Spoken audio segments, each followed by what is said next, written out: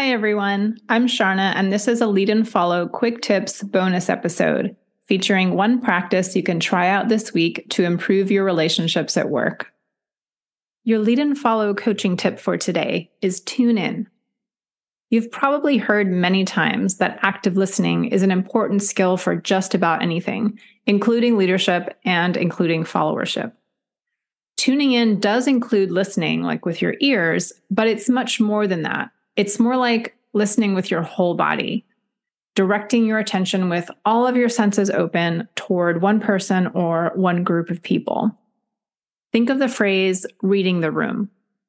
To do that well, we need to do more than listen to what people say. We need to tune in on a nonverbal level or become attuned to the person or people we're interacting with. Think of adjusting an old analog radio dial or an antenna to clear the static and hear the signal more clearly. That's what we want to do when we tune in. We're clearing the static from our own perception so that we can receive clearer signals from the people in front of us, at least as clearly as possible, so that we can respond to them appropriately.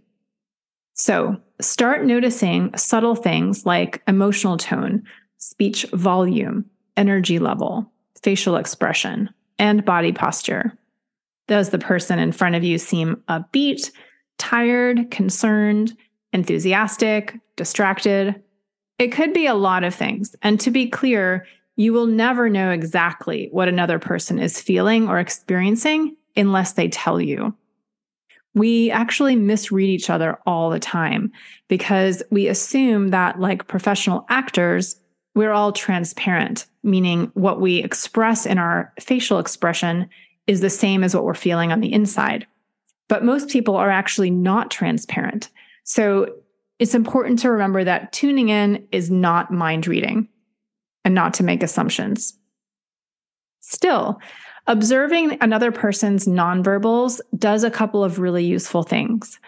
One, it's like a mindfulness practice. It brings you into the present moment, and that makes it less likely that you'll get distracted by your own thoughts.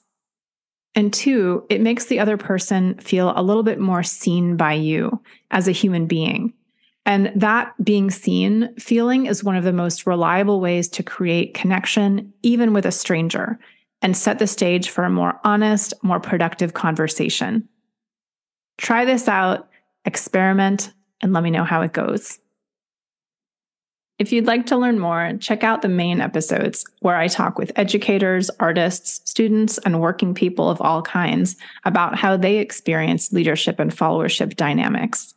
Or pick up a copy of my book, Lead and Follow. It's available everywhere. And if your team or organization is interested in followership training, please reach out anytime. I'd love to help.